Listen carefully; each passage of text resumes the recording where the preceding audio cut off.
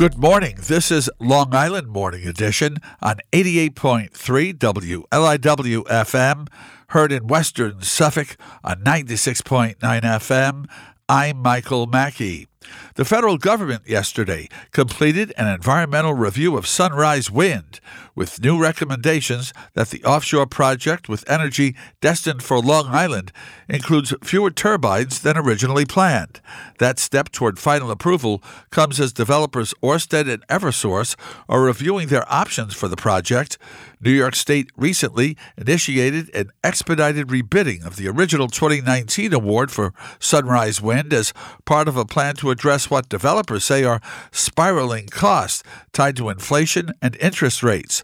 Mark Harrington reports on Newsday.com that new bids for the project are due by next month, and the state has said it will issue new awards in February.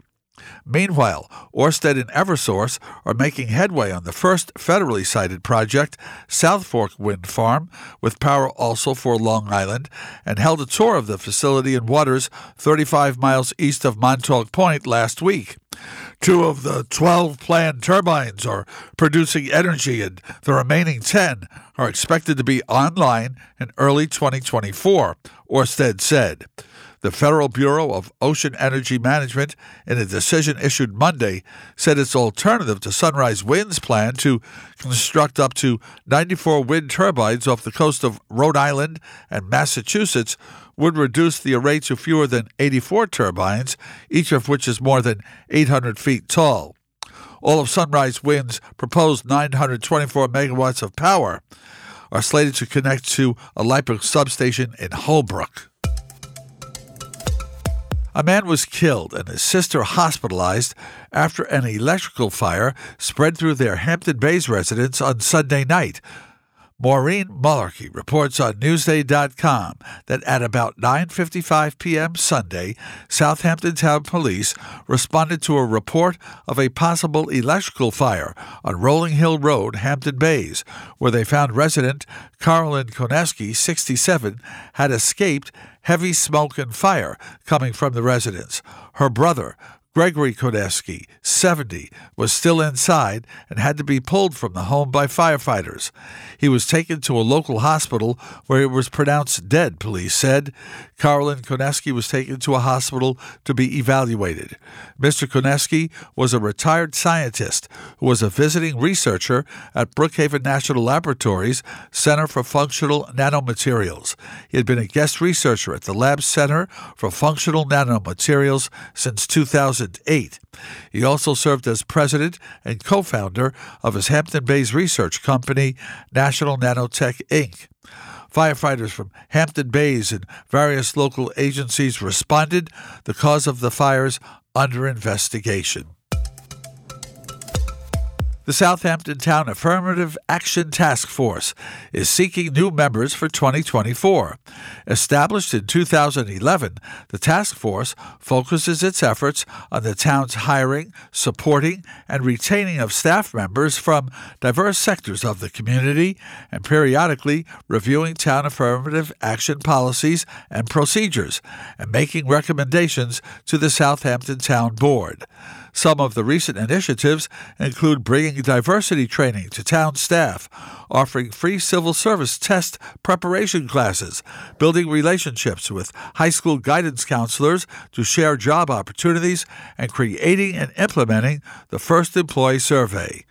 Go to Southampton Town Affirmative Action Task Force website. New York Governor Kathy Hochul announced yesterday a plan to invest $1 billion to expand chip research activities in Albany, New York, as the state aims to continue as a global semiconductor center. Don Clark reports in the New York Times that the plan is expected to create 700 new permanent jobs and retain thousands more, and includes the purchase of a new version of one of the world's most expensive and sophisticated manufacturing machines, along with the construction of a new building to house it. At an event in Albany on Monday, Governor Hochul positioned the investment as a national priority. The Chinese are attempting to dominate this industry, she said.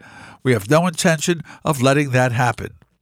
The initiative should draw $9 billion in additional investments from chip-related companies, according to state officials. They expect it to boost New York's chances to be selected to host a new National Semiconductor Technology Center, a planned centerpiece of the research portion of federal money that Congress allocated in 2022 as part of the CHIPS Act. We're hoping that this level of investment will attract more investment from the U.S. CHIPS Act to make it even bigger, said Mukesh Kar, an IBM vice president who is general manager of its semiconductor operations.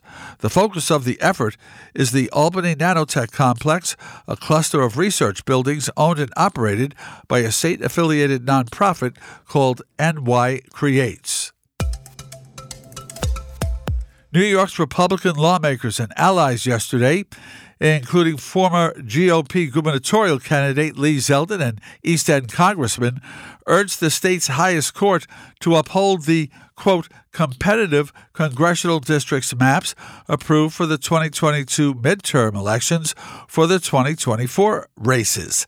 Carl Campanale and Von Golden report in the New York Post that in a 4-3 vote last year, the New York State Court of Appeals threw out maps that appeared specifically redrawn to benefit Democrats and hurt Republicans, the so-called Hochulmander, named after Governor Kathy Hochul.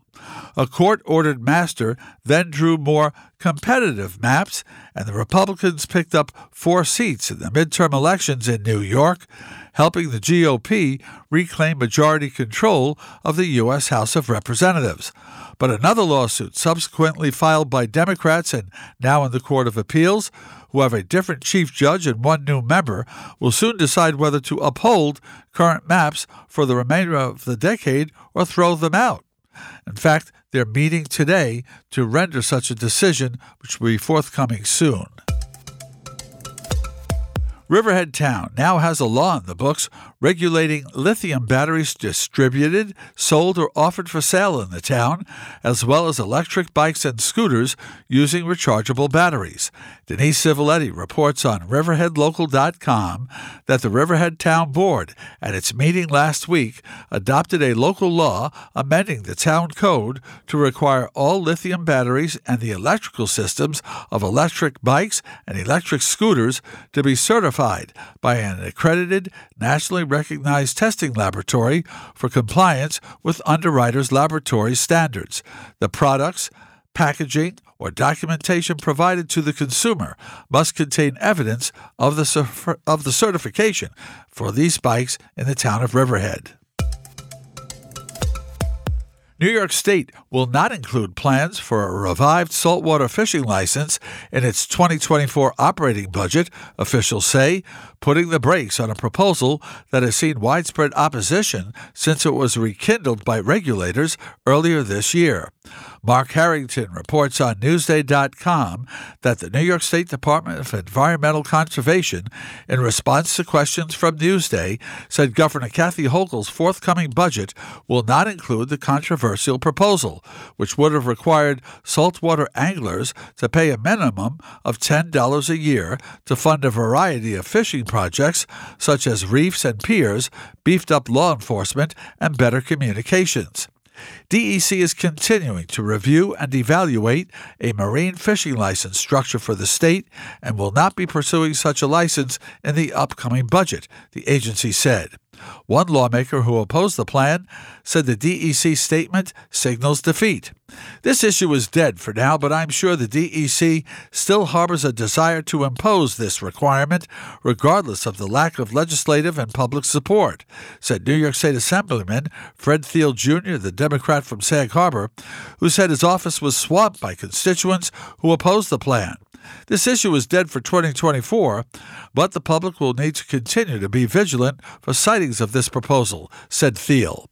The DEC enacted a saltwater license in 2009, but it was repealed in 2011 by an act of the state legislature amid widespread opposition. This has been Long Island Local News on Long Island's only NPR station, WLIW-FM. I'm Michael Mackey.